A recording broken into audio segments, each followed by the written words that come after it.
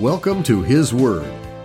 Short podcasts about what God has to say about topics you might be interested in. Not my words, but His Word. Today's podcast, Are You Stuck? There are times in life where we can feel stuck, unsure which direction to go. And lots of times this happens because we feel like we've failed. So now we arrive at a place where we're just not sure what to do, what direction to go. We're just stuck. We need help.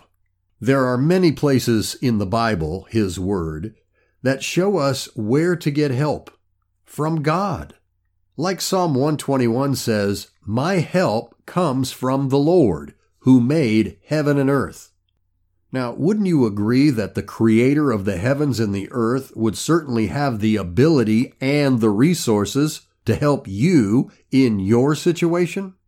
His Word says God is a very present help in time of need.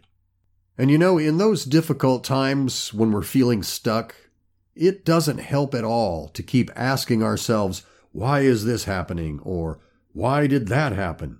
No. Instead, we can choose to consistently and persistently look to God and ask for His help. You know, God knows we're going to have setbacks and obstacles.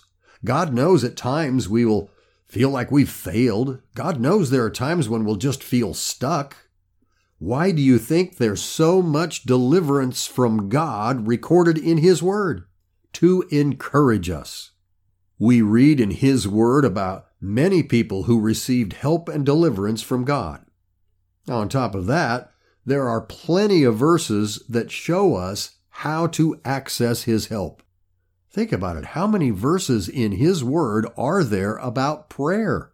Tons. Why? To encourage us to go to God asking for His help. Remember, Jesus said we ought to always pray and not faint. And in addition to prayer, we can choose to put our trust in God. His Word tells us to do that in many places. And one of my favorites is in Proverbs 3, where it says, "Trust in the Lord with all your heart, and lean not to your own understanding. In all your ways acknowledge Him, and He shall direct your paths." Well, that's a great way to get unstuck. It says to trust in the Lord with all your heart. That means putting your absolute confidence in God's promises to you, to trust Him with all your heart, without any doubt, without any fear. In all your ways, acknowledge Him, God. Acknowledge that He is your help, that He is your sufficiency, that He is your everything. And then it says to not lean on your own understanding. Don't try to figure it all out. Instead, trust Him. And then look at what His Word promises.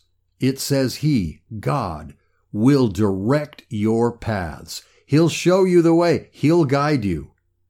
Want to get unstuck? Stay consistent and persistent in prayer. Trust God with all your heart. And then, with patience, look for and expect God to direct your steps. And He will. Thanks for listening. Subscribe, it's free and you'll never miss an episode. And if you think this podcast might be helpful to someone, share it with them. And you can find full-length teachings, both audio and video, available free on my blog, confidenceandjoy.com. Have a comment? Just use the contact tab on the homepage. Until next time, enjoy reading His Word. God bless you.